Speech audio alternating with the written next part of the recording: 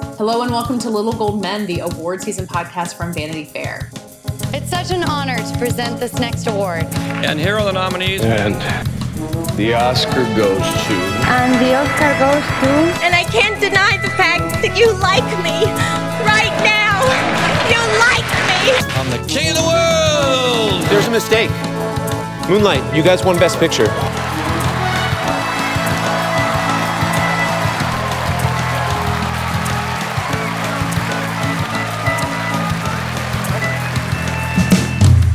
I'm Katie Rich, the deputy editor of VanityFair.com, and I'm here with our senior writer, Joanna Robinson. Hi, Katie. And our chief critic, Richard Lawson. Hello. Mike had to miss out on this week's show. He is fine. He is absent. He will be back. But we have a lot to talk about. We've replaced him with both Nicholas Hoult and Patti LuPone, which I think we can all agree is the combination of people we all would have picked to replace Mike, given all the choices of anybody in the world. If you add them together, I think they do create Mike. They do equal the singing prowess, the talent of Mike Hogan. We will have interviews with both of them. Nicholas Hoult talking about The Great and Patti LuPone talking about Ryan Murphy's Hollywood on Netflix. That'll be in the back half of the show. Before that, we have our rewatch of Cabaret, which is our the final of our rewatch series about acting winners. So don't worry, we're going to keep doing rewatches, but this is a supporting actor pick we had. And then before that, we've got various other things to watch to talk about. I kind of keep tricking myself into thinking that all of Hollywood is still on pause because there's no box office receipts and there's no big movies, but there's a lot of stuff out there to talk about that you guys were really eager to get into. And maybe just because it's the thing that I've seen and I want to choose, you want to talk about The Great? Yeah, I thought it was extraordinary. I loved it. I didn't think I would dislike it. I just thought that I would only like it, but I absolutely loved it. It was an incredible time in Russia. So the premise of The Great is it's about the future Empress of Russia, Catherine the Great, coming to the Russian court and meeting her fairly useless husband, Peter the Not So Great, and deciding to overthrow him and the long journey that it takes to get her there and the various conflicts on the way. She is played by Elle Fanning. Nicholas Hoult plays her husband. They are both extraordinary. Like, Nicholas Hoult is great in everything, but this is like a next level greatness from him. And then this is actually the first thing Kevin Fallon from the Daily Beast was sort of tweeting about it. Is what kind of pushed me over the edge to see it, because I've always had a slight reserve on Elle Fanning. Like, I've never fully been able to, I've never felt that she's fully inhabited a role as completely as I did in this one. There was just nothing standing between her and this role. She's fantastic in it. There's a lot of wit, a lot of humor, and it's just gorgeous. It looks so expensive and lavish and gorgeous, and just a fun time in the courtly intrigue was my experience with The Great. Yeah, it's interesting that you had a reserve on Elle Fanning, since I feel like, I guess I can't think of one role she's had that I've been like, holy cow, but she's always been so prepossessed and good. And it felt like she, stepped right into this exactly the way that I would have expected her to. Well, I just think that maybe up until now, she's been a little too young for how prepossessed she is. And so it comes off as precocious, maybe a little bit in some of her performances, whereas this just felt unmannered and fully there. One thing about not going to film festivals and this year that I have noticed that The Great somewhat makes up for is that in recent years you go to film festivals like Cannes and Toronto and you just feel like you're spending a whole season with Elle Fanning because she's been in so much stuff in just a short amount of time. But a lot of that stuff I find brings up a question of gaze. Like how she's being looked at in the film, how she's being, kind of utilized in the film. It sometimes feels, it's not leering exactly in various movies, but I'm thinking about something like The Neon Demon, the Nicholas Winding Refn film where she plays an aspiring model in a kind of very dark movie. And yeah, I guess she is the center of that film and it's about her, but there's something kind of off about the way that she is kind of framed in it. What's refreshing about what I've seen of The Great, which is about 6 episodes, is that there's a real autonomy there. There's a real sense of agency and purpose beyond being a sort of aesthetic object, I guess, that is meant to kind of reflect the intent of the filmmaker. And I think that's a really exciting development for her as a performer. And I think she rises to the occasion and then some. It's the first time in a while that I've really felt like I've got to know her as an actor rather than as just a mere screen presence. I agree. And I was remiss in sort of my first gush, not mentioning Tony McNamara, who's sort of the executive producer mastermind behind this and is best known as probably the screenwriter. He's an Australian playwright, best known as the screenwriter of The Favourite. And so, that tone of The Favourite is very much at play here. This is based on a play he wrote about Catherine the Great that he had long been thinking about turning into a film, but he was like, but there's just so much time. Actually, like Peter and Catherine were married, I think it's less than a year before the overthrow. But you do want that time for her to really find her footing. I think it would be less of an enjoyable ride to watch this very young person come to court and immediately, topple it. But her stumbles along the way, I think, make what happens in the end feel that much stronger. So, yeah. I was going to say just about the Tony McNamara thing. If 10 hours of The Favourite's tone sounds exhausting, I don't blame you, because it sounded exhausting to me as well. But the series finds a way to temper the arch weirdness that McNamara kind of puts front and center in his writing a lot of the time, so that when it does happen, it feels still fresh, 6 episodes in. And so I think the show finds a good balance between being that sort of wry, somewhat anachronistic humor and the actual, vague historicity of the actual story. And I think it really benefits from having kind of these showcase scenes here and there, which I think The Favourite had as well, where especially where you have Nicholas Hoult and Elle Fanning really getting to go toe to toe against each other, and not just in this antagonistic way, but they're kind of learning to have respect for each other and some level of affection for each other, even though she also hates him and is going to overthrow him.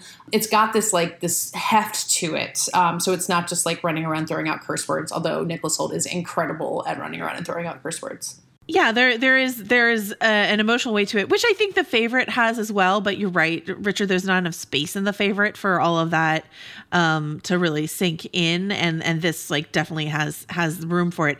It's interesting. I was trying to figure out why the slight anachronisms of this work so much better for me than the anachronisms of something like Dickinson, the Emily Dickinson thing that came out on Apple TV last year, and I think it's because it's sparing, and it's used in a similar way that Sofia Coppola's Marie Antoinette was used in terms of helping you understand the youth or the callowness of these various characters while not fully taking you out of this world. So are they using modernisms occasionally? But then someone will say something like you're the cat's bedclothes you always have been. You know what I mean? So it's not like you're the cat's pajamas, whatever. So you're the cat's bedclothes. And so you just feel like you're watching something that's been translated and in a good way. And I don't know, it really works for me. So yeah, it's all the episodes are on Hulu now, right? It's one of those things you drop out once. Okay. Yeah. So there's a lot of good stuff out there. I mean, we've been talking about TV here and there, but I've been realizing kind of the incredible number of things. And Joanne, I think you pointed out that between Mrs. America, Normal People, The Great, and High Fidelity, FX and Hulu in particular have had a good run this spring. So a lot to catch up on for me, at least. Yeah, my favorite stuff has been on Hulu or FX on Hulu. And, that usually HBO is the king, and then everyone else is sort of nipping at the heels. But this feels like a real time for this collaboration, which we were all sort of wondering how it would work. This is a side effect of the Disney acquisition of Fox is FX on Hulu. And, it's a coalescing of quality into one platform, which is sort of the ideal marriage of business and art, I suppose. The other person I want to shout out in The Great, and he was also in Normal People, is Sebastian D'Souza, he plays Catherine's lover, and he's an actor that I had never seen before these two shows, and he plays very different characters in the two shows, and he's got a small role in Normal People, but it shows some range and it shows real talent, and so I just think it's a nice spring for him, a good introduction to this actor who I had never seen before. So Phoebe Fox is great too, Yes. as Catherine's, once a lady of court, now demoted to servant, who, in some ways, the brains behind the operation. I mean, Catherine is as well, but it's a great dynamic between two characters who might not otherwise have that kind of richness of interaction in something that was a bit more traditionally period. Yeah. I hear there's also movies in the world, other than the decades-old ones we have been doing in our Rewatch series. So as our film critic, please catch us up on what's out there. Well, we're just going to keep talking about stuff the Brits are sending over because I don't know what the Americans are up to. But there are two movies that I reviewed this week. The first being Military Wives, which was a film that was at Toronto Film Festival last year. It's from the director Peter Cattaneo, who broke big 25 years ago with The Full Monty, and has not really done a ton of films since then. This is his kind of return to like the British working-ish class feel-good movie, based on a true story about the wives and girlfriends of British soldiers deployed abroad who created a choir on base, and their choir took their sort of journey all the way to a big concert in London, and they got a #1 Christmas single, not a Christmas song, but the UK does a thing where they try to get not a novelty song exactly, but maybe a novelty song #1 on Christmas Day, like we see in the film Love Actually. I love that that's a real thing. In Love Actually, it always feels made up. It's a real thing in a way that like the radio is still very big in Britain in a way it's not quite in the United States. Anyway, so it's based on a true story, and there's a lot of material to mine there between that, really kind of interesting journey from kind of just quaint little choir to occupy time while people are fighting abroad to national prominence. But there's also all the sort of interior lives of these women living on base. I don't think the film, unfortunately, lives up to any of that promise. I think it's kind of thin in a weird way, coming from a grand tradition of uplifting British films, which there are many of different themes and tones and all that. This is kind of a lesser entry. The one good thing unimpeachably about it, I think, is Kristen Scott Thomas, who is the lead as the colonel's wife who gets involved because she's dealing with a particular grief and needs something to occupy her mind. And it's just a really great installment in the long history of Kristen Scott Thomas playing reserved women who secretly have, huge reservoirs of emotion just beneath the surface. So, if you're a Kristen Scott Thomas completist, I would say seek it out. Otherwise, I say in my review, you could just go watch Pride or something else that's also British and feel good and feels a bit better than this. I have been thinking about Kristen Scott Thomas, though, because she popped up in season 2 of Fleabag for like one scene, basically, or maybe 2 scenes, and was so good. And, you can't blame a woman who, I guess she's probably in her 50s, for stepping away from acting roles for all the reasons we know of, that the industry treats older women horribly. But every time she shows back up, you want more of her. Yeah, she's a real pro, and you can see that pro quality in Military Wives. And I should say that her co-star in the film is Sharon Horgan, the Irish writer-director behind things like Catastrophe and other shows, both overseas, in the UK or in Ireland and the US. And she's good in the movie, but her role is sort of less substantial, and they don't really flesh out her side of things as much. But they're good together, and it's a kind of interesting pairing that you might not otherwise expect. This kind of comedy star and this actress of like big prestige period drama. So it's interesting from those merits. You won't necessarily regret watching it. It's just not. It's slight in a way that I kind of wasn't wanting right now, when I really wanted something that felt very, holistically uplifting.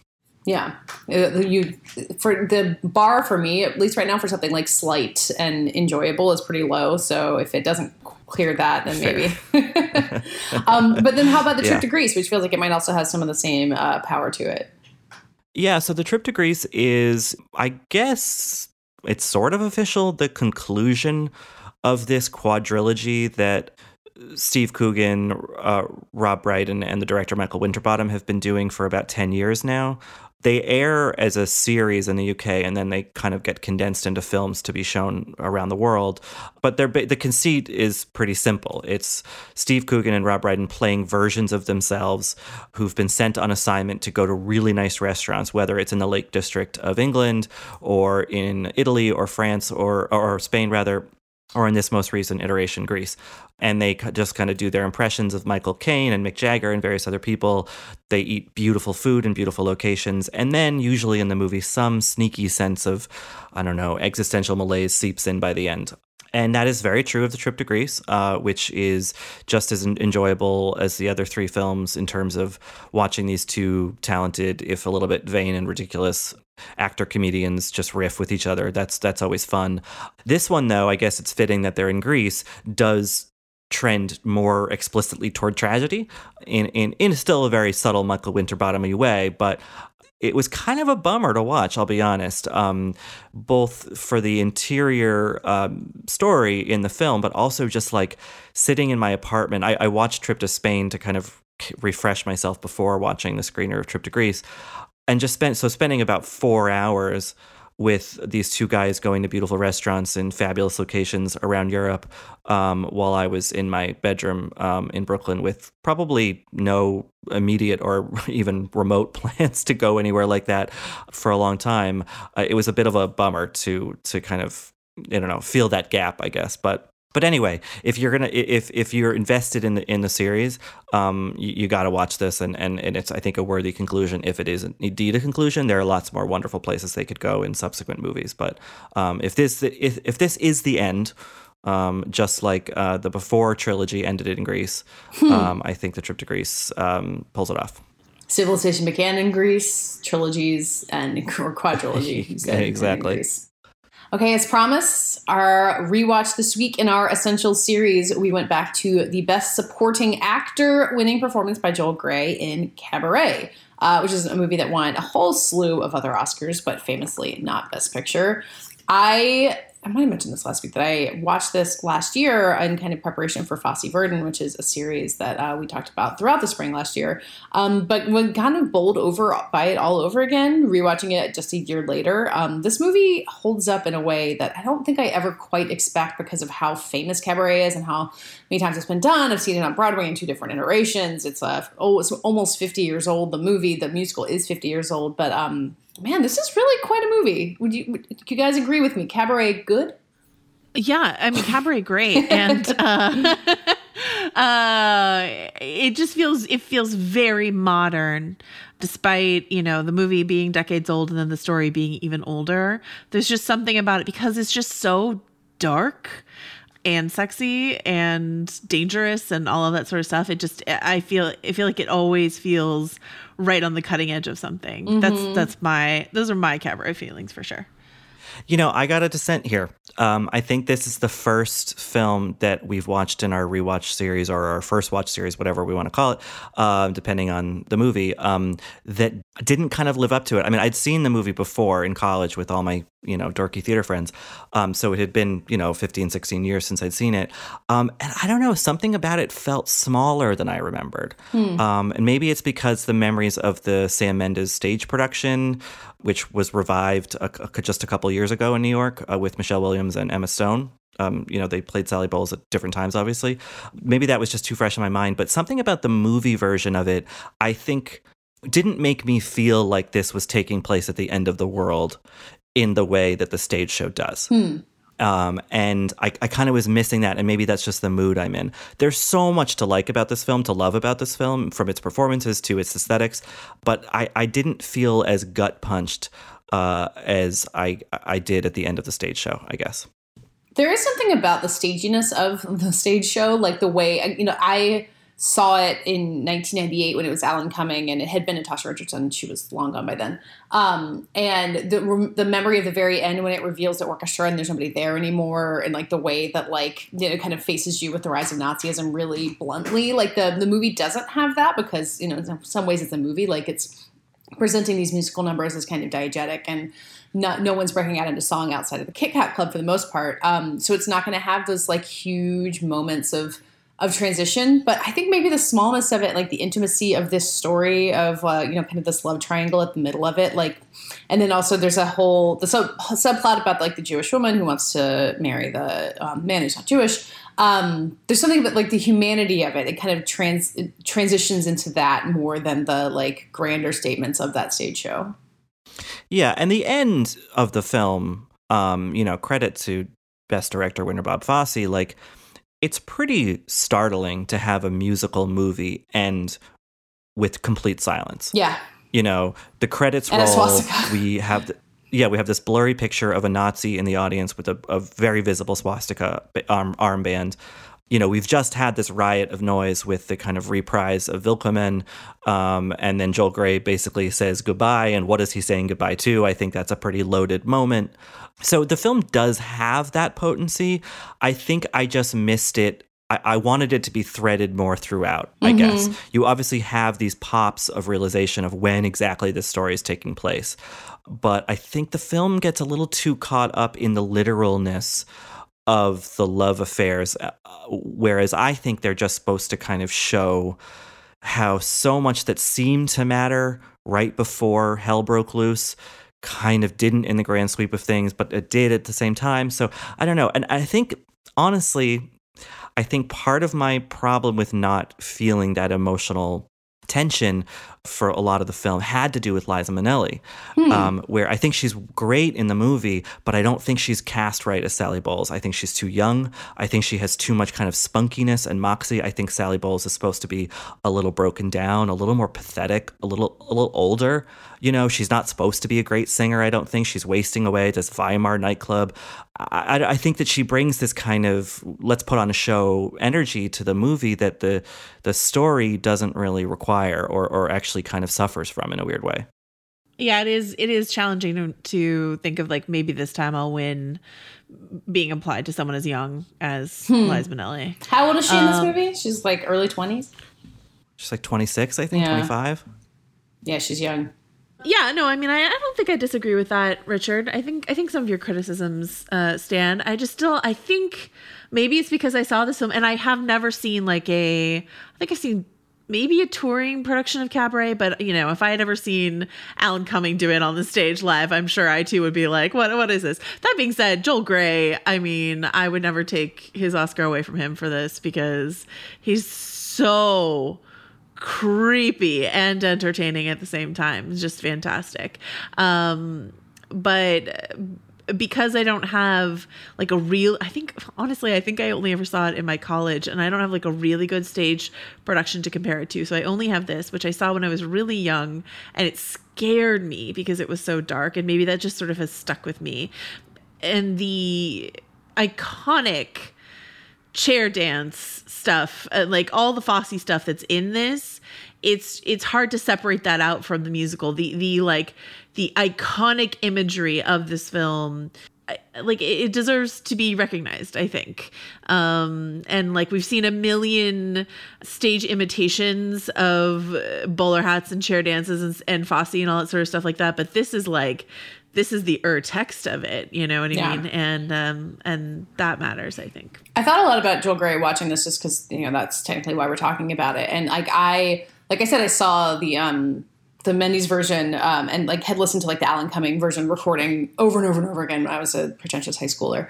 And so that's like the familiar one I have. I had seen the movie, and like the Joel Grey one always seemed like sillier and not as dark, as Alan Cumming has this whole like sexy MC thing. But I came around appreciating it this time, not only because he's like so creepy, and also like you watch that performance, he's just giving so much, like the variety of the numbers that he's doing. It's like funny and weird, but also like what a trailblazer, like that role, like the Alan Cumming version couldn't exist if Joel Grey hadn't done that first. And especially for 1972, like there were just a lot of things that I was looking at, like thinking about this being 3 years after Stonewall and the amount of like boundaries this film is willing to push, and like Bob Fosse being a straight director, like I don't really know what this film's role is in like gay cinema history, but it does still feel cutting edge in that way that we were talking about in the beginning. I think that's something I really admire about Grey's performance in the film. Also the way that Fosse kind of uses the MC character is that he is just setting the stage. They don't try to like humanize him. They don't try to give him his own kind of internal narrative. He's just the voice of this feeling, of this moment, of this era. And I think that's really effectively used in the film. And I think it's really, this might be kind of overly high praise, but it's admirable that the Academy at the time saw the value in that kind of performance. That it wasn't, that they didn't need to connect to something emotionally with the MC character, who's not even named. they could just appreciate both the technical skill that Gray brought to it, but also the textual way that it really supports the film's ideas. And I kind of prefer the Gray Fosse read on it than the Mendes Cumming read on it, because it feels more grounded in the Weimar era. In terms of its aesthetic and its tone. I should point out, by the way, that when I said I saw the Sam Mendes production, I saw Michael C. Hall and Gina Gershon do it. I did not see Alan Cumming. What a Natasha combo. Richardson. Did you see Alan Cumming I went on a high school trip. The second go round with Michelle Williams? Yes, I did. Yeah. So I did see that, but yeah, I think that Joel Grey really stands out in the film as being so true to the intent of the piece in a way that maybe Minnelli didn't really work for me. I find Michael York a little too milquetoast maybe, but I know that's the character. But yeah, Joel Grey is unimpeachably on exactly the right wavelength throughout the film. The context of the Oscars this year, right, is that this is also the Godfather year. The Godfather wins Best Picture. Bob Fosse wins Director. And then Joel Grey, I mean, I think a narrative, and I don't like to do this because once again, it like feels like I'm diminishing his win and I'm not. But I think a narrative around his win is the fact that he's in the category with James Caan, Robert Duvall, and Al Pacino all running and supporting for the Godfather. And this idea this that is so crazy that this was the same year. It's crazy. that they split the vote. And so I think this year, honestly, is a year where that award strategists point to talk about strategic nominations. We're going to put this actor in this category, and it's their co-stars are not allowed to run because they'll lessen the likelihood that this person will win. You know, like pick your horse, don't let every horse in the race, sort of thing. But also, The Godfather is such a mess because like Brando wins actor, but Al Pacino is in support. It's so weird. Like you can't. There's just too many people in The Godfather. You can't get around it. It's true. Brando wins actor does not appear to accept the award. Isn't this the Shasheen Littlefeather year? Yeah. Yeah, I believe so. Yeah. Also, with Cabaret, I was looking up kind of some Oscar stats about it. This is a pretty readily available one, so I didn't do much digging. But Cabaret holds the record for the most for the most Oscar wins without a Best Picture win.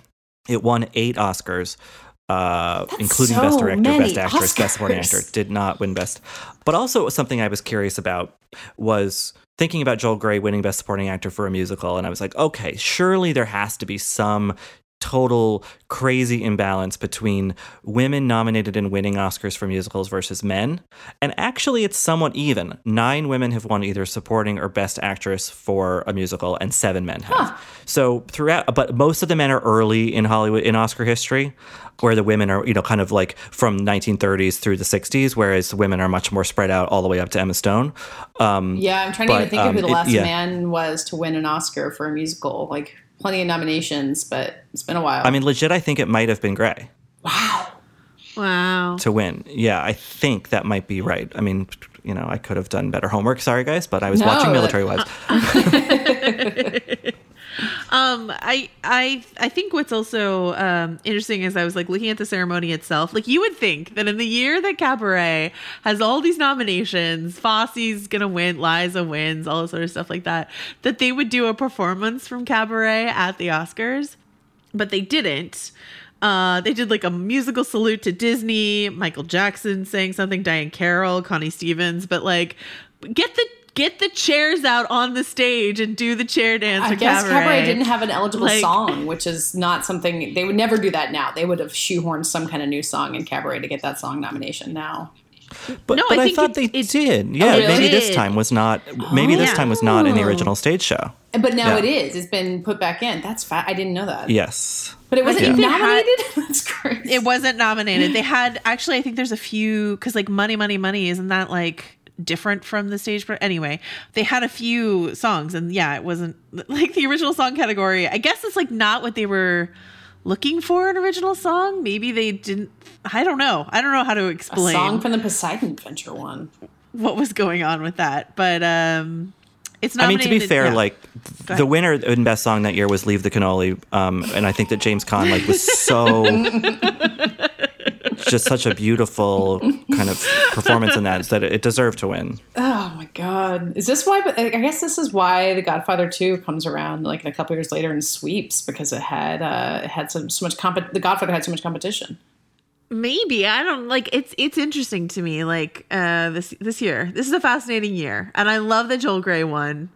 And like, you know, Duvall and Pacino and Conn are fine. You know, like they're fine. They've had great careers, so it's fine. Yeah, because Godfather 2, De Niro wins supporting actor, so kind of making against two co-stars in Godfather 2, Michael Gazzo and Lee Strasberg, and Coppola wins director. So they got the things they didn't get the first time around.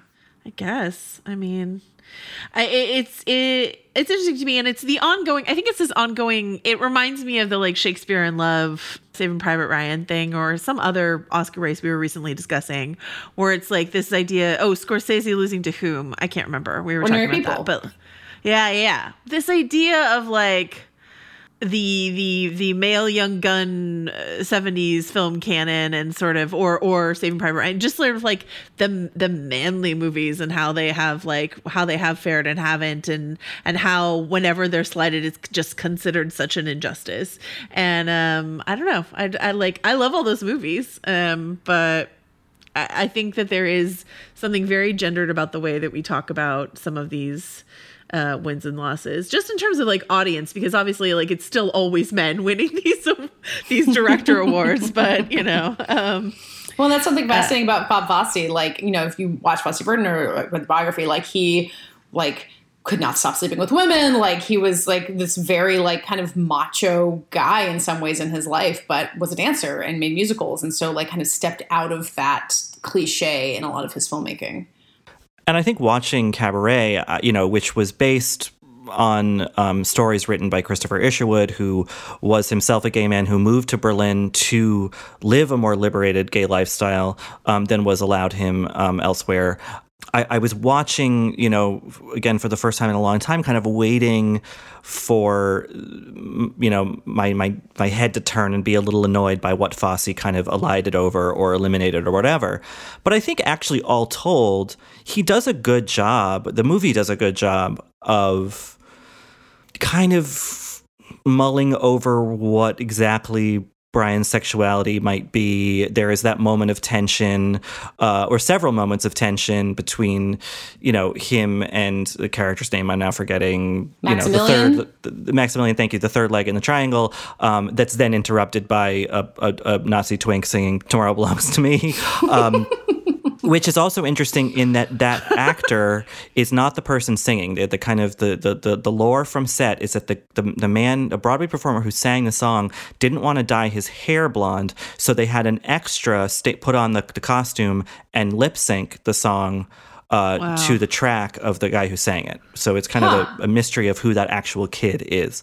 But anyway, I think the movie, for a 1972 film directed by a straight man, albeit one who is very steeped in the world of theater, thus a lot of gay stuff, it doesn't shy away from a lot of its implications, which I think a lesser movie would and could do. It could just be this straight story with a few silly transvestites in the background, and that's it.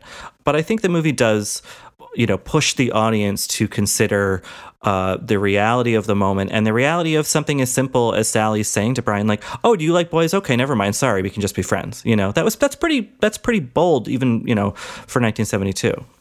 Yeah, I remember watching this in high school and getting to that scene where they're fighting over Maximilian, and he says, like, "Screw Maximilian," and she says, "I do," and he says, "So do I," and I was like, "Holy shit, a movie can do that!" It definitely stood out to me at the time, and still does, I think. I think maybe the thing for me that was most different watching this, you know, a year after I last rewatched it, is the whole sense of it happening, Richard, like you said, the apocalypse, but like at the end of something that you don't know is at the end, and like living in our now completely wild time. Because I think it is proof that even if you think culture is moving forward, it is possible to step back. I think that's what the lesson of the Weimar Republic of Germany is, and Cabaret is about. And it's something that is easier and more difficult to know depending on where you are in your society. But right now, I think it's easy to imagine culture and society stepping back as a whole. And I think that also made it have a stronger emotional impact this time. Well, yeah. I mean, the idea that there can be this you know, sort of hotbed of creative expression, sexual expression, identity expression that is then not entirely snuffed out, obviously, but done a serious blow by the boot of authoritarian, rigid right-wingy stuff. It's really tragic, I mean, obviously there are myriad tragedies that emerged out of that time, this being just one of them, but they're all, interconnected, as the film shows as well.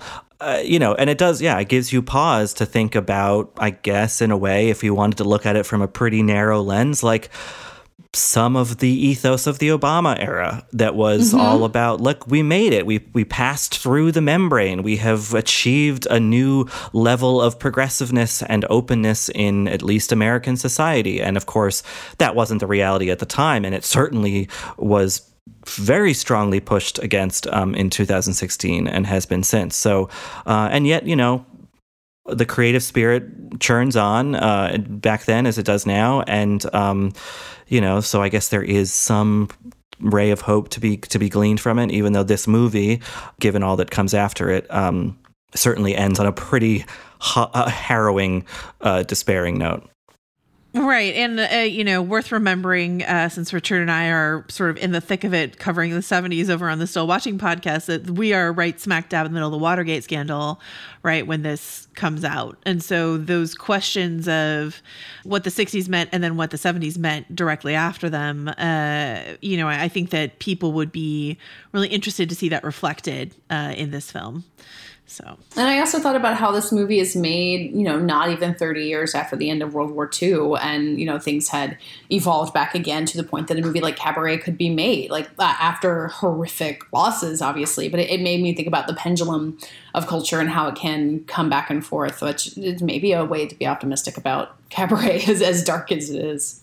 Yeah, and I think the movie offers two interesting perspectives on that. One being that's a little chastising of Sally and her ilk for treating it all so blithely, for not taking it, for taking it for granted, for assuming that life is just a cabaret, that it's all, I'll leave a beautiful corpse, I'll be laid out like a queen, whatever, But I think it also celebrates that notion. It's like, well, yeah, this could all be taken away tomorrow. So why not live it up? Why not have a drink? Why not sleep with someone you want to sleep with, no matter who they are?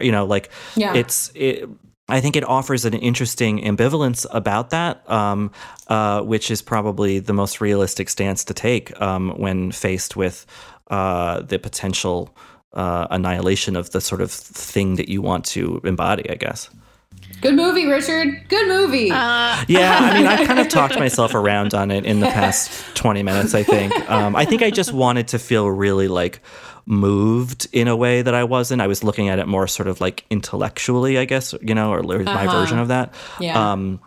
But I mean, it's clearly a very important movie. And I think for a musical adaptation that's put to film, it doesn't try to kind of lighten the load. It doesn't kind of sort of gloss anything over. It's a dark musical adaptation, which, is rare now even. Yeah. I would encourage people, even if they don't have it in them, to watch all of Cabaret right now, though you should. But if you haven't and you're like, I'll never get to it, go watch Mein Herr, which is Liza Minnelli on the chair. It's on YouTube. You can go watch it and just marvel at it. And just think about something I love to think about with Bob Fosse is the way in which his work, and I'm sure we talked about this a bit when we talked about some Fosse-Verdon stuff last year, the way in which his work just really sunk right into the groundwater of our culture. You see it directly through Beyonce, through Michael Jackson, through all this other stuff. These are all Fosse moves that we still are, doing it. And once again, the Mein Herr dance has been sort of replicated so many times in so many different iterations that you kind of think this has always been there, but it wasn't. Yeah. And so go watch Liza do that. It's incredible. So good. This year, I'm going to eat better and spend less time and money at the grocery store thanks to ButcherBox. ButcherBox is the meat delivery subscription that gives me more time for what matters most. Each month, they send a box of the highest quality meats for a better price than the grocery store, which gives me more time to spend cooking and sharing delicious meals with friends and family. Each month, ButcherBox ships a curated selection of high-quality meat right to my home. All meat is free of antibiotics and hormones. Each box has 9 to 11 pounds of meat, which is enough for 24 individual meals. It's packed fresh and shipped frozen and vacuum sealed so that it always stays that way.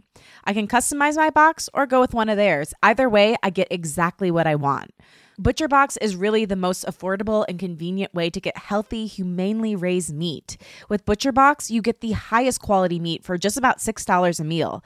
And they even have free shipping nationwide, except for Alaska and Hawaii. So start your year off right with up to 10 pounds of free meat. For a limited time, ButcherBox is offering new members their ultimate keto bundle when you sign up today. That includes 1 pork butt, 2 pounds of ground beef, and 3 pounds of bone-in chicken thighs for free in the first box by going to butcherbox.com/cadence. That's butcherbox.com/cadence. So now we're going to move into the interview portion of the show. As mentioned, we're going to start with Nicholas Hoult. We talked a lot about The Great, so I'm not sure how much more we need to talk about it, except I do talk to him about The True History of the Kelly Gang, a movie that we talked about a week or two ago that's out on VOD now, where he plays a really great villain like he does in this one. And I asked him about, the work he's been doing playing villains lately, which I think is really interesting. And something he kind of implied but didn't get into in detail that I kind of imagine for myself is like when you are a young and handsome actor, I think you probably get offered a lot of really boring, nice guy, handsome guy roles. And he has done a fascinating job of seeking out something different, like from Mad Max and The Great and True History of the Kelly Gang and The Favorite. So he was really interesting to talk to from his quarantine in Los Angeles. And so let's listen to that now.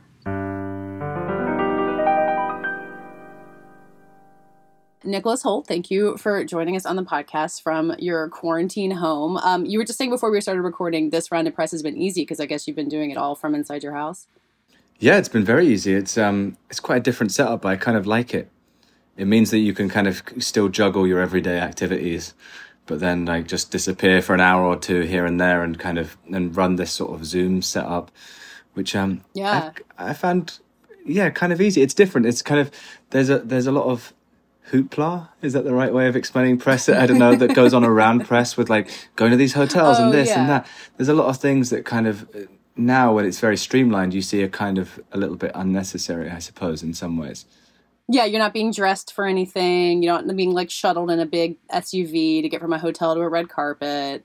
Yeah, there's not those time restrictions and like the kind of additional things that aren't necessary, I suppose. So it's quite nice in a way. And I'm not always the most enthusiastic sometimes about press. so it's meant that I've managed to limit it a little bit as well. So my publicist was laughing, saying that this is my dream. Were you working on anything like production wise when things shut down, or was this your only commitment for the spring? No, I was in Italy and we were about to start shooting Mission Impossible. Right. Yeah, in Venice. So that was we were there, and then it kind of started to become apparent that things were getting pretty serious because they closed down the Venice Carnival, and then obviously clearly it was not a time to be starting production, and that wasn't a possibility. So they shipped us all out, and we left fairly quickly. Have you embraced Zoom for work stuff beyond doing press, or are you like otherwise just kind of holding up? Beyond doing press, not really, no. I've switched off the work side of the brain, to be honest with you. I mean, I say that it's an odd thing where I feel like I'm on pause, I would suppose, more work-wise, where I'm trying to stay active and ready, and like physically in case that there's something that I need to be able to do like that, and mentally I'm still ready to begin when and if I need it to be, but at the same time I'm not actively pursuing new things, I suppose, or trying to set up meetings with people via Zoom and stuff like that. I'm kind of like, all right, let's enjoy the rest and the downtime, and then but also kind of be ready if suddenly someone is like, hey, we need you right now. I don't know, not that anybody ever needs an actor like that. Okay, we can talk about The Great, which I enjoyed really tearing through. I think you've probably been hearing from other people that it's a good quarantine binge watch. Have you watched? Did you manage to watch all of them? Yeah, I went through it, and thank you. And it's like, it's both a good escape because, you know, it's great costumes and wigs and scenery and all this stuff. And also maybe makes you glad you're not living in 18th century Russia and dealing with all of that. So thank you for that combination of escapism and harsh reality. Good. Well, thank you for watching. Yeah, I'm glad you enjoyed. So you talked to one of my colleagues for a feature that we did in a print edition of Vanity Fair a little while ago, and said basically there was no historical research involved because it was such a crazy spin on history. But you know, you have to prepare in some way. So what was the prep for being Peter? The prep for being Peter was I was kind of fortunate where, because I'd been in The Favourite, I kind of got a glimpse into the preparation for that Yorgos Lanthimos put us through. For that, we had 2 weeks of rehearsals, and it was kind of that core group of the cast in a room every day, dancing together and running scenes, but whilst doing these other tasks, whether it be dancing or humming in different tones, depending on where people are pointing their fingers, and walking in sync, and like speed reads through as fast as we can. And it was kind of more. That's like classic theater games, right? Like that sounds like what you would learn as a theater warm up. Yeah, which I mean, I haven't really done that much theatre, and I didn't really particularly go to I mean, I went to a theatre school when I was a kid, but I didn't go to like a proper drama college or school as an adult. So a lot of those things were kind of new to me and unexpected. But what I really enjoyed about that process was kind of the freedom it gave you, and this repetition in a way of making you know the text backwards and forwards and the rhythms of it, and kind of put us all on a similar rhythm pattern, I would say, but also at the same time gave you complete freedom to kind of let the words do the work for you.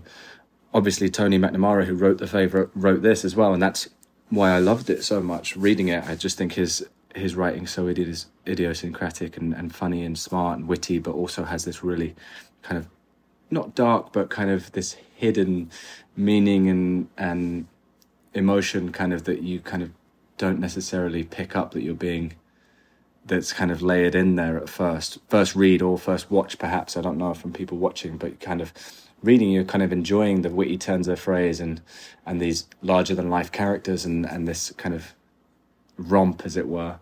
And then suddenly you kind of get these smaller, quieter, emotional moments that kind of creep up on you. So I guess prep-wise, I focused on it very similarly, where we weren't fortunate to have as big a rehearsal period, but I knew Tony's writing, so I knew that for The Favourite, there wasn't this like delve into history that they wanted us to do, and to kind of try and play a ghost of who the real person was we're playing. You're playing characters, and there's, you know, occasional historical facts enclosed, but basically it's a story that's just given this framework or structure of what it might have been.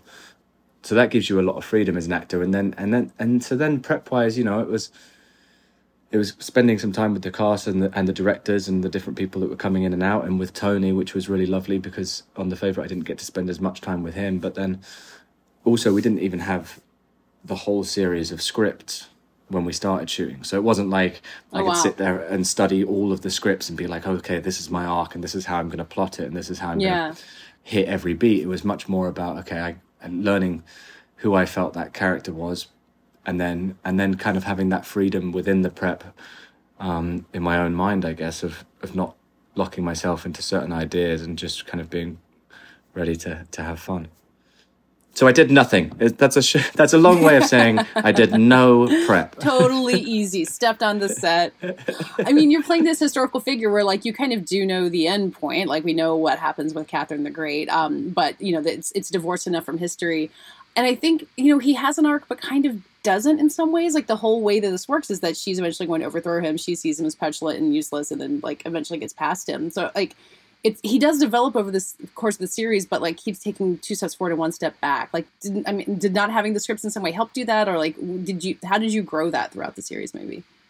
Right. Well, it's kind of one of those things where, I looked forward to the new scripts coming out because I was very excited about where Tony's writing was going to take it. And I think that's the unexpected is definitely where he likes to lean in his writing. You can kind of, with each character, there was kind of an unexpected twist or curveball or just a really beautiful arc that he developed for them. And And so with Peter, yeah, you're right. It is that kind of 2 steps forward, 1 step back, or he feels like he's been enlightened in some way, but hasn't really changed at all. And those are really fun things to play. I guess it's that emotional core. The thing about Peter is a lot of people on the page, I think, and upon first viewing maybe, or when you first encounter the character, they see him as this tyrant and this buffoon, and as this, I guess, yeah, kind of a one-dimensional character in some regards. But I think the fun thing about him is actually the reverse of that, is kind of delving into that psychology of how his mother tormented him and gave him kind of this Freudian complex, and then also his father, they're walking in his shadow and his footsteps, and you know what the character wants, but also why he is the way he is. He's a bizarre, offbeat stream of conscious a lot of the time. And that's what makes him very fun and comedic, but also there is this kind of layer of him that's very sweet and childlike in many ways, and almost innocent, I suppose. He's just kind of a product of the environment in some ways. Yeah, I mean, we don't have that many people raised like Peter now, where, like, you know from birth that you'll be a king, like, and given kind of unfettered power in that way. But, thinking about my interactions with the movie industry, like, there are a lot of people who aren't as smart as they think they are, who are in big positions of power. Like, I wonder if were, like, not to, like, name names, but, like, people who you see reflecting that in the current version, who maybe you could draw inspiration from. If anyone you've encountered in your life who maybe had more power than they deserved. Oh, yeah, definitely. I mean, not even just more, yeah, I guess more power, and also just that inflated ego. And I mean, yeah, you're right. This industry, it kind of makes false kings or whatever. I don't know how you describe it, kings and queens. People suddenly can, and I think it's partly that with Peter, obviously he was born into it, but I think in this industry, it's more if there's too much of a fast rise, I think. And then too many yes people around again. So yeah, there were definitely people that I had in mind. I won't name names because it's kind of, you don't want those to become like the bits that are pulled from interviews and suddenly become larger than the interview or the context they were in. But it's kind of that thing of sure. Yeah, I think, and that's another interesting look in this, and Tony's writing again, that kind of, it's a microscopic view of what's happening on a much larger scale in terms of politics, but also just in life when people get to a position of power, and it's very difficult for them to then want to or actually hear the truth, and people around them to not kind of manipulate them a little bit for their own gains or wants and needs. So, I mean, that's the other thing for Peter. He's stuck in the middle of this, not really wanting the job, but also hearing from one side this is good and the other side this is bad, and then people constantly trying to sway him on that. And that's something that Catherine L. Fanning's characters realizes and is very good at, because he they kind of develop a relationship of mutual respect and love and caring in a way, and enjoy that tit for tat that they have with each other. So she becomes someone who's very good at getting her way with him, because she's ultimately a lot smarter. Yeah.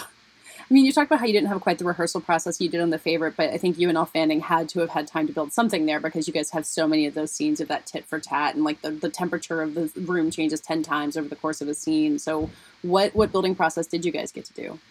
Well, we were very fortunate. Elle and I worked together probably 9 years ago.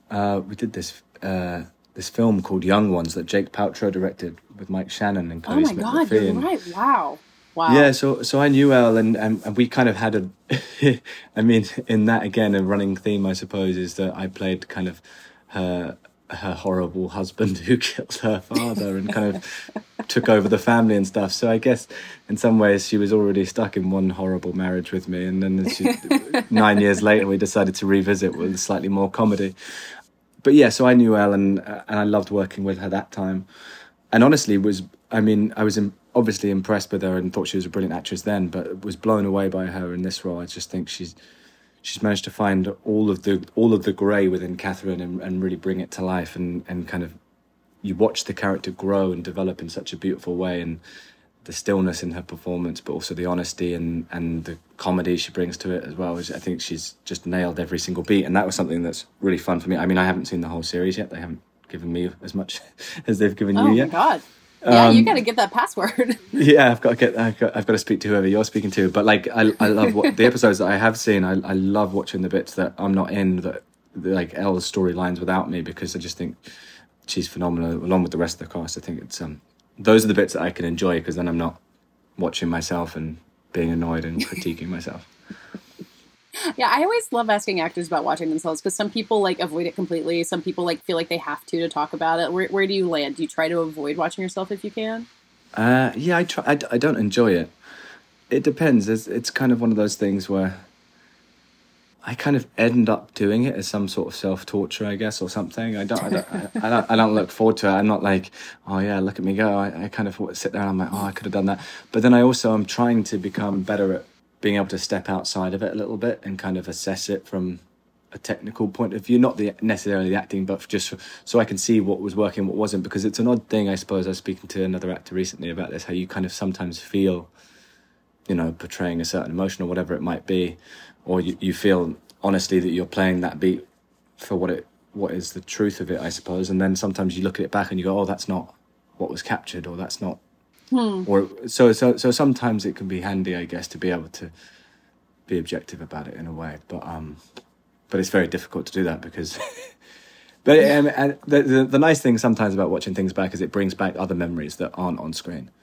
You can see a scene. Yeah, like what you did the day and like. Yeah, you can be like, oh, that was funny because actually that was happening behind the scenes, or this, and I remember that day. So there can be nice things about watching back, and then there can be horrible, painful things of watching it and being like, that's not what I wanted it to be. They didn't do that. I didn't do this. So it becomes. And sorry, the question I didn't answer was for Elle and I, rehearsal wise, we didn't really get much rehearsal, but I know that we did. I know we both really looked forward to those scenes because Tony would write these beautiful, as you say, kind of 5-6 page scenes that would flip back and forth and in the dynamic between the two characters, and those are the scenes that I know that we both looked forward to playing the most. I think because there would be that real kind of struggle and I think a slight competitiveness between us, like really well natured, but at the same time there's kind of like the characters have. Elle and I both work, in very similar ways. We turn up as prepared as possible, but like prepared to have fun and kind of do our thing. And I think we enjoyed kind of pushing each other and seeing where we could take those scenes. The only time we really rehearsed, I guess, was the final block, because there's 2 big scenes in the final block that were both about 6 or 8 pages. And I think with those, there's a lot going on just physically in terms of attacking each other and this and that. And so those ones we kind of just blocked out. We didn't rehearse to the point where we were like, this is what we want to shoot, but we just kind of went through physically how it was going to be staged, because otherwise, just in terms of the time we'd have to shoot them each day, we wouldn't have got it done. Yeah, I assume that kind of thing. You've made enough gigantic technical movies that when you're blocking out a scene with a single person in a room, it's like, oh yeah, that's simple enough to block.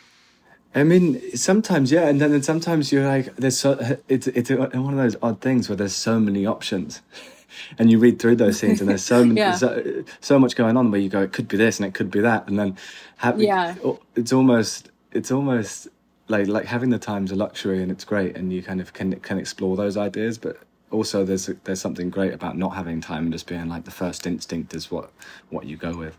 Yeah. Or like in Mad Max when it's like, well, 10 people are going to be flying in the background behind you, so you can't do anything different than exactly what you have to do because it's going to cost that becomes very different because that's so stunt specific as well. Yeah. Yeah. You were talking previously something about, playing this guy you could be a one-dimensional villain, and you've been on this interesting run of villains lately, like not only bad guys, but like True History of the Kelly Gang is out now, and I think that character and Peter might get along or try to kill each other one way or another. And I'm like curious about if you're finding anything personally in playing these kind of despicable characters who I think what you're doing such a great job is finding people inside them. And if that provides a particular challenge that you like, or if that's just kind of how it's turned out. It's kind of how it turns out, I guess. And maybe I just am those characters. I don't know. It's no, I don't know. It's odd because there's a lot of times that I read scripts and kind of, I don't know, the nice guy role or whatever it might be. There's not something that I find interesting about it. I do enjoy. I find these characters very fun to play. That mercurial kind of Machiavellian side to them. That naughtiness, I don't know, there's something about them that I'm like, it intrigues me, I suppose, but I'm also like, I like breaking it apart a little bit and just seeing where you can find the good in them, and why they are, I guess, that way. So yeah, but I'm always trying to just do different roles and work with good filmmakers. And yeah, with the Kelly Gang, I'm such a fan of Justin Kurzel's work that I was like, go down there and have fun and see how he works for a few weeks. That looks like being in the actual Wild West. Like, that movie is so like visually striking, and like with the cast that you guys are that you're with, and like there's so much high drama in it. It's such a fascinating movie. Yeah, it's beautiful how it's shot, and it was the Australian outback. It was, Wangaratta, miles from anywhere, and it was, and again, that was something that Justin was focusing on. That kind of how that land and that environment kind of turns people crazy. Like that environment just taking someone over and destroying them and beating them, and I guess that's partly what that off Fitzpatrick was. He'd been put on this outpost and defeated and worn down and all those things. Yeah.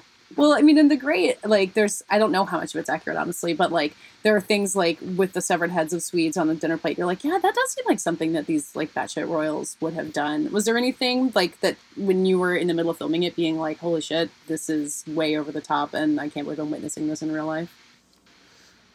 A part of the shoot that I really loved was there's an episode where we go to Sweden. Well, we don't go to Sweden. We go to a dacha to negotiate peace with the Swedish king and queen, and that was a section that I really enjoyed, because it's set up that obviously throughout the series, and also you expect the king of Sweden to be someone that you hate, but then actually you meet him and he's kind of a carbon copy of Peter in many ways, and they get along like a house on fire. And Freddie Fox was fantastic to do those scenes with. So that was a section of shooting that I really enjoyed. Something that I wasn't involved with that I'm looking forward to seeing that was very dark but funny was when Catherine and Aunt Elizabeth go to the front.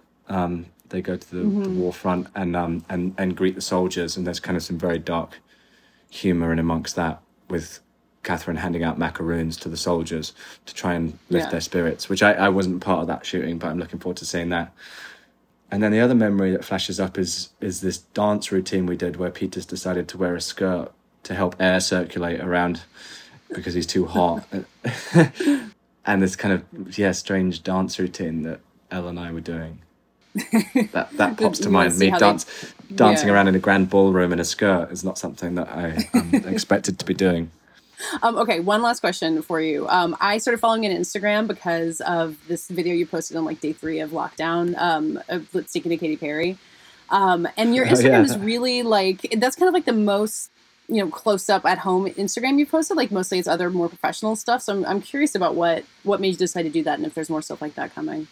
I don't know. I think it was the beginning of quarantine. I was like, well, I guess people are going to be bored, and I'll just throw this up.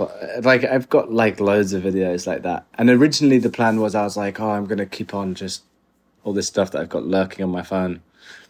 I make a lot of weird videos like that, I guess, on set when I'm bored in my trailer. But you decided not to keep posting them? Then I was like, oh, that's kind of weird. And what am I doing? Instagram, it's an odd place, and I get quite... There's that weird thing, isn't there, with Instagram, where there's that rush of like, getting likes, and it's like, But then also the anxiety that comes with that, and the stress of posting it, and like, what are you going to write, and all this sort of stuff. Actually, like, it takes me so much time that I'm like, it's not worth the struggle from my end on some levels. But I've got more from The Favourite. I've got more from The Great. Maybe I'll post a couple more before this is over, because this seems like the time that people might enjoy them. I don't know.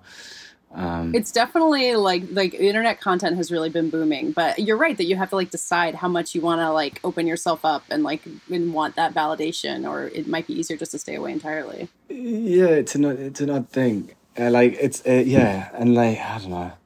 It's kind of, I was chatting to a friend yesterday about how isolation or whatever it's become is kind of almost becoming a competition of who can be the most productive and who can do the funniest stuff and who can do this and who can do that.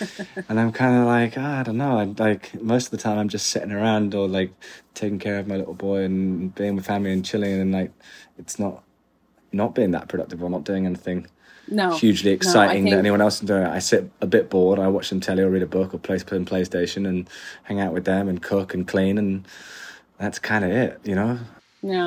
I think the rule for anyone with kids is that getting through the day with everyone kind of happy and in one piece is the bar we're setting for ourselves. So don't be too hard on yourself. That's honestly the truth. I see some of my friends who don't have kids and they're like doing all these like crazy things, and I'm like honestly, like, yeah, if we can just keep the house in one piece and not with paint covered from his paint set and whatever else everywhere, then. Yeah, everyone can do their quarantine binge watches and reading books and whatever. We're just trying to feed everybody and go to bed on time. Yeah, and then just crashed. But that's what I said. I mean, I guess I kind of said at the beginning is that this is my prime time for chatting because it's before like I've got worn out and crash at the end of the day. Please go use those brain cells for the rest as long as you've got them today. And thank you again. Thanks for doing this. Thanks for doing the video on Zoom, recording the audio, and for making it great. All those things. No, of course. Thank you very much for taking the time and having a chat. Okay, Joanna, you got on the phone with Patti LuPone, which is a crazy sentence to say. And I was nervous for you, but it sounds like it went really well. I was so nervous because I've loved her for so long. I mean, she's like Mount Rushmore. Like, it's crazy that you can just talk to her on the phone. I refrained from telling her that I played Reno Sweeney in Anything Goes in 8th grade and that I had like that cast album memorized. I didn't tell her that. But we talked about obviously Hollywood, this series she's on with Ryan Murphy, how this is a role the kind of role she's never been offered in her life, is the way that she put it. And that of course is something that Ryan Murphy has done a great job of in his television career, is highlighting these incredible actresses and giving them something new to do. So we talked about that. We talked about how quarantine's treating her. We talked about the Sondheim concert a little bit. I don't know if you've seen the tours that she's been giving of her basement on Twitter, but they're like incredible. Norma Desmond. It's been fantastic. We talked about that, and we talked about company. This is something that Richard talked about a little bit back when we were talking about the way in which the COVID pandemic was affecting Broadway.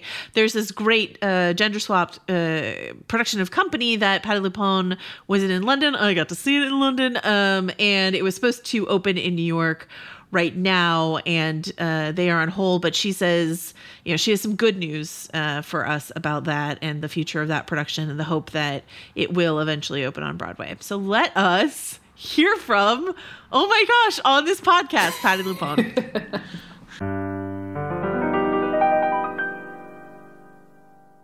I was interested by a quote I saw from one of your co-stars, Samara Weaving. She was talking about when you were on the set of Hollywood, how much work she felt you did to keep the mood up and happy and everyone having a great time in between takes. And I'm wondering, when you're the lead of a show like you are in Hollywood or even a stage show, if you feel that responsibility, like you're some kind of morale team leader in addition to the performance that you do. You know what? I was having the best time on Hollywood, and so it was not hard to keep happy or to be happy. And I suppose if you exude happiness, other people, it's infectious. Happiness is infectious, right? And we have a wonderful company in the cast of Hollywood, and I don't think anybody wanted to be depressed or anybody pulled attitude. Everybody was just really, really lovely and upbeat. And so it was easy to be happy. But the lead, when you're called a leading lady, and primarily for the stage, because that's where I come from, it is a responsibility to set a tone. It absolutely is a responsibility. And I'm sure you've heard of people being real dives and people, not being happy on a set or not being happy backstage. And you've heard of just the opposite. And so it's the responsibility of the leading players, both the man and the woman, to set a tone. Yeah. And hopefully the tone they set is going to be one that then translate onto the stage, so that what the audience is seeing is joy and happiness. And you know what I mean? Not you can tell when there's a happy cast and when there's not a happy cast. You can just tell. And that depends on, that starts at the very beginning. That starts with your producer, then your general management, then your company management, then your stage management, and your director. And then it bleeds down to the leading players once, everybody's gone, basically. I'm curious how you reacted when you found out that your role in this show was the central role of this particular TV series. Well, it didn't start out that way. When Ryan offered me the role, I thought it was going to be something along the same lines as Pose, where what I had to do was relatively important, but it was not, necessarily. It wasn't the lead player. And he said it to me. I think we were on episode 3 when we reshot the scene. Or excuse me, we didn't reshoot it, but we shot the scene, the first scene with David Cornsweet, where I go and I say I want to go to Dreamland, and then I take him to the Beverly Hills Hotel. And that's when Ryan told me that he was going to make me the leading lady of it, and I was thrilled and surprised and grateful. And I didn't know what that was going to entail because we got the scripts as, we got episode 1, we shot episode 1, and like on the second to last day of episode 1, we got episode 2, so I didn't know what the trajectory of my character would be, except for his pitch. So, you don't know how much you're going to get, you don't know how many scenes you're going to have to play. And it was terrific. I've never had a role like this on film. So I'm really, really grateful to Ryan. There's this moment that your character has where she's talking to sort of the young idealistic actor, right? And she says sort of cynically, "So movies, you think they matter?" And, he launches into this speech about why they do. But I'm curious, right now we're getting so much out of the various bits and bobs of entertainment, of people streaming at home, of you giving tours of your basement, of whatever it is right now, we who are stuck at home. How much do you think entertainment does matter right now, specifically, most of all? It always matters. I just said this recently, that in this particular dysfunctional, evil administration that we are suffering through, art, the two words, art and culture, have not been mentioned. And they are inherent rights in human nature. They're inherent rights to our soul. So I think this outpouring of people creating on the internet, first of all, is their desire to give, a desire to keep creating, and it's necessary. People need it. It's compromised because there's no interaction really. But when I see the corps de ballet of the Paris Ballet, it's uplifting. It sort of transcends the world we're living in right now, and it's extremely important. One of the many performances that you've done since we've all been in lockdown that I responded particularly to is this A-Step benefit Sondheim concert. I wanted to ask you about your song choice. Anyone Can Whistle is such a beautiful song and such a beautiful show, and a show that I think doesn't get as much love, but I was so delighted to see how many people in that concert picked a song from Anyone Can Whistle, because it seems like a favorite of people who have done so much Sondheim. Can you talk about your pick of that song out of all the songs? Well, I almost started to weep when you brought it up. It affects me deeply, that song, and it really exposes Steve's soul. But then what song that he wrote doesn't? But it's so simple, and in my case, it's so true for me. You know what I mean? I may appear to be a strong individual, but I'm vulnerable and intimidated and scared like everybody else.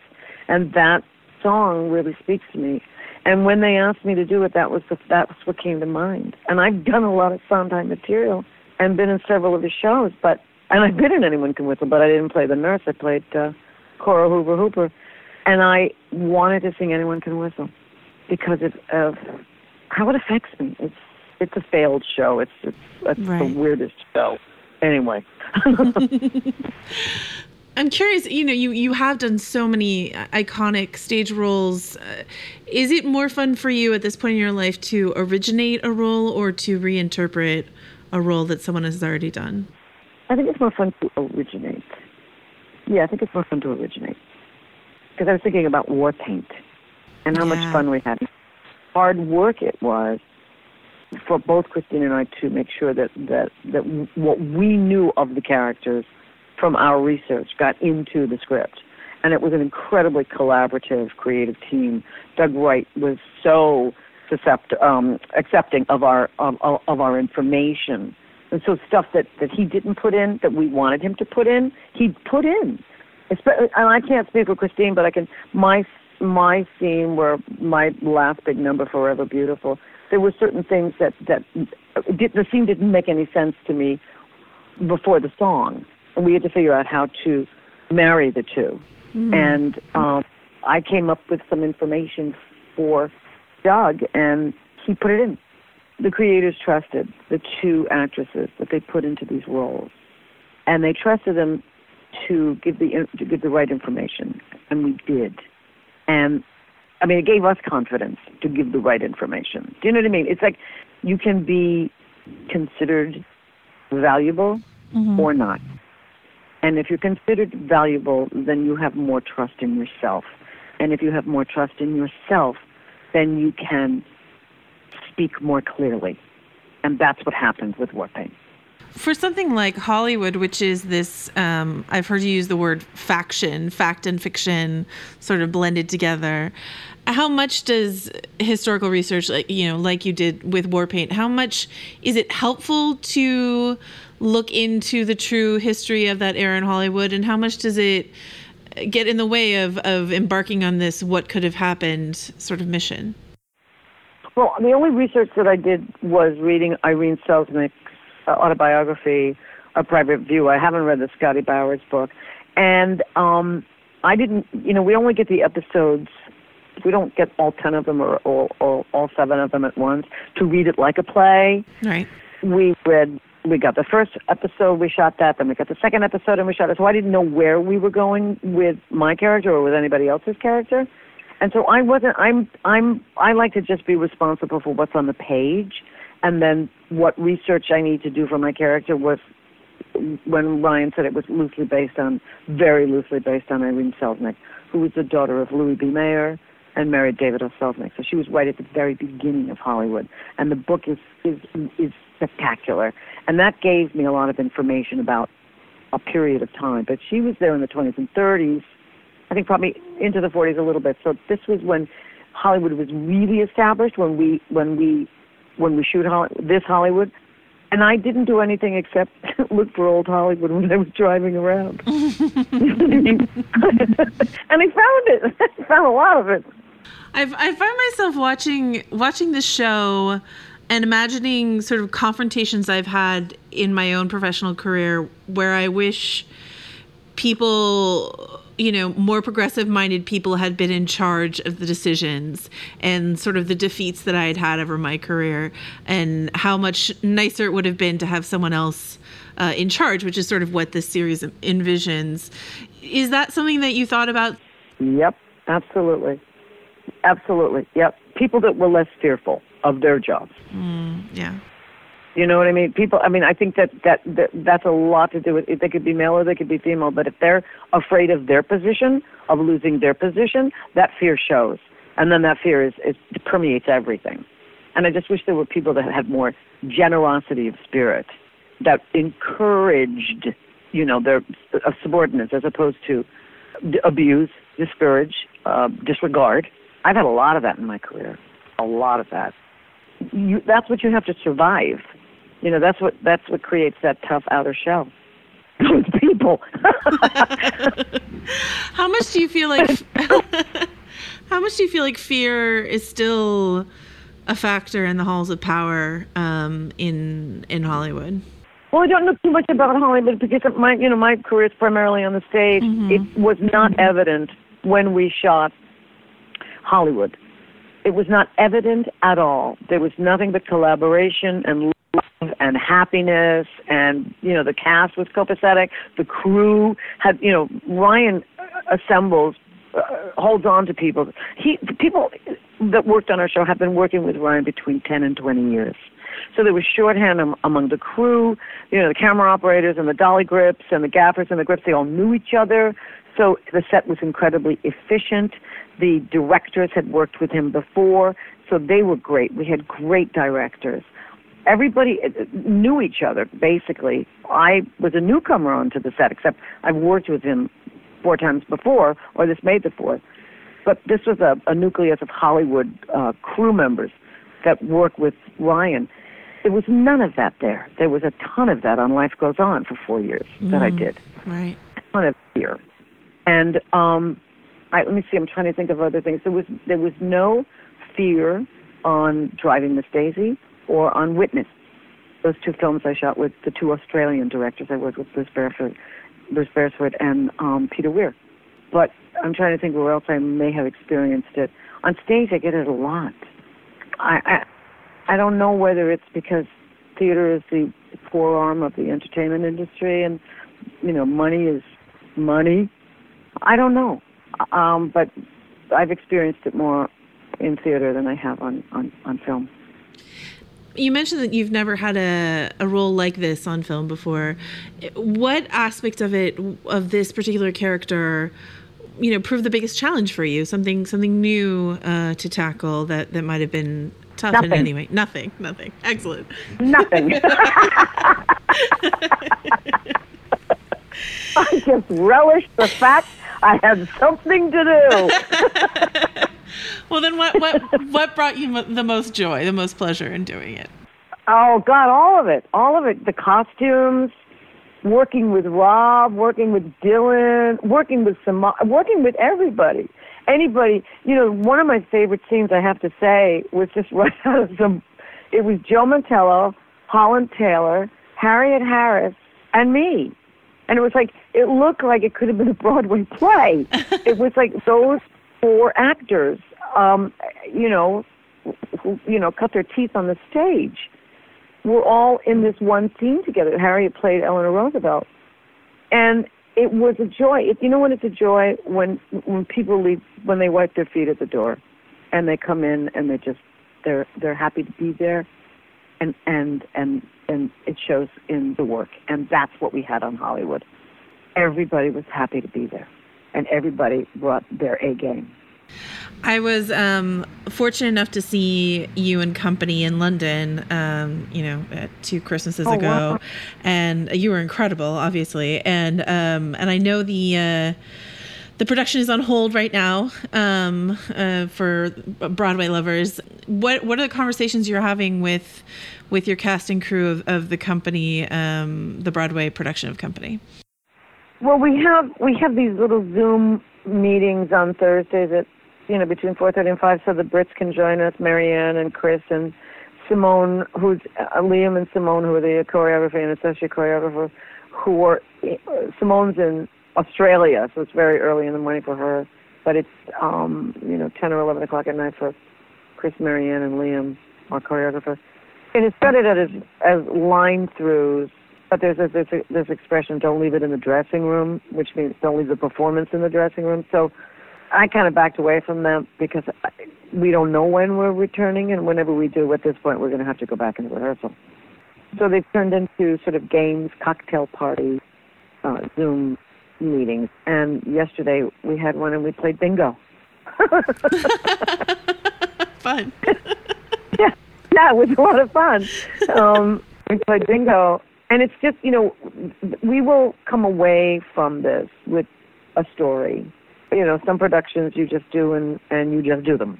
And then there are some that have history. Noises Off had 9/11, and this one will have the pandemic. We will look back at this time and go, wow, we went through that. And we did the show. If the show comes back, when the show comes back. I mean, they say we will come back because we had an advance. We have Chris got very good. Chris Harper got coverage for insurance coverage for a pandemic, as well as force majeure. Go figure that one. Wow. I couldn't believe it. Wow. Yeah, I could. Yeah, I couldn't believe it. So the question is when we're coming back. When will it be safe to bring live theater back? And I don't think that's going to happen for a long time. I'm curious. I mean, obviously your big song in Company is a song usually sung by a woman, but given the gender flip concept of this production of Company, I was wondering if you had any thoughts on what other shows need a gender flip so you get to play a role you've always wanted to play that you haven't gotten to because it was written for a man. I don't know. I like all the female roles, and this, you saw it. Did you ever see have you seen Company before you saw Yes. the gender flip? Okay. So how do you feel about the flip? I love the flip. I love the flip because it really it's a flip with a purpose, right? It gives new meaning to a show that you thought you already understood when you see it. I was thinking of the You Could Drive a Person Crazy number, especially thinking about that framed as about a woman rather than a man. It makes it sound so different. In addition to everything, all the anxieties that Bobby's feeling about being single and being older, all of that feels different. Right. So, yeah. Yeah, it's more poignant. Yeah. Because women get asked that question all the time. There's nothing wrong with a guy, 35 years old, boinking beautiful women and not married. But a woman, we're asked the question all the time, when are you going to get married? I think it's more powerful and more poignant with a woman in the role of Bobby. And I love the internal flips that she did, the gay couple, instead of Amy and Paul making Jamie and Paul. And I love the fact that when I did this with the New York Phil, with Neil Patrick Harris, when I played Joanne, I didn't understand why Joanne says to Bobby, when are we going to make it? I just didn't, there was nothing that led up to that relationship that she could then say, when are you and I going to go to bed? You go to bed with everybody else. So I never understood that. And then Marianne did the flip where she talked to Steve and said, I give Larry away as opposed to me wanting to have that. Katrina actually asked me, did they ever explore a possibility of a lesbian relationship where Joanne says to Bobby, when are we going to make it? And I said, no, I don't think they ever did. They did explore a lesbian relationship someplace else. I think the lesbian relationship was going to be the Amy and Paul. And then they made the two guys. But she then flipped, instead of me saying to her, when are we going to make it, she said, when are you going to make it with Larry, basically, and gave Joanne power to be in control of the situation before she feared Larry would leave her. So it gave Joanne a little more power, too, a little more depth, not power, but depth, more, which I thought was great. And I think that the visual of this production is extraordinary. Incredible. Well, I'm really, I don't know when, but I am so glad to hear you say that it will be when and not if, and I'm really excited for my friends in New York to get to see it as well. Thank you. Thank you. And my last question for you, as we are watching you do Mammoth and Sondheim and tour your basement and all the various things you're doing to keep us entertained in this pandemic, what are you watching that's keeping you entertained in all this? I'm watching Babylon Berlin, My Brilliant Friend, Penny Dreadful, Grace and Frankie. I'm catching up on Grace and Frankie. I finished Lydia Davis's new translation of Madame Bovary, and I'm reading Beautiful Ruins now. Oh, and this is my favorite. My musical director, Joel Fram, I'm in his class. It's just Joel and me. He's writing dissertations on Mahler's symphonies, and he tells me what I'm about to listen to and how it came to be, and then I listen to the symphony, and because I love Mahler, but I don't know a lot about Mahler. And I listened to Symphony Number 2, and I sent him what I thought about it, and the next one will be Symphony Number 3. So that's really, I feel like I'm learning something, and I feel like I'm engaged in something. That's my problem right now: structure and motivation. Yeah. Well, one for Mahler it is then, and we will do our best to keep busy. Thank you so much. I really appreciate the chat. One for Mahler is right, Joanna. Thank you. That does it for this week's show. We'll be back next week. The poll is still up for our rewatch for next week, but it's looking like it's going to be Sense and Sensibility, which, spoiler alert, I'm the one who's never seen it. So I'm really looking forward to it. I think you've all chosen well for our quarantine viewing. In the meantime, you can find us at vanityfair.com, and where we're writing lots of things. You can find us on Twitter at LittleGoldMen, which is also where you can see these polls where we're asking you to help pick our rewatches, as we're going to be moving into our new series, which is Blind Spots for all of us. Eventually, we will make you guys force us to watch Unforgiven. It keeps not winning the poll, but we'll get there eventually. You can find us on Twitter on our own. I met Katie Rich and Joanna. Joe wrote this. And Richard. Weimar Baby 69. This episode was edited and produced by Brett Fuchs. And this week's award for the best alternate title for this podcast goes to Katie Rich. So many Oscars.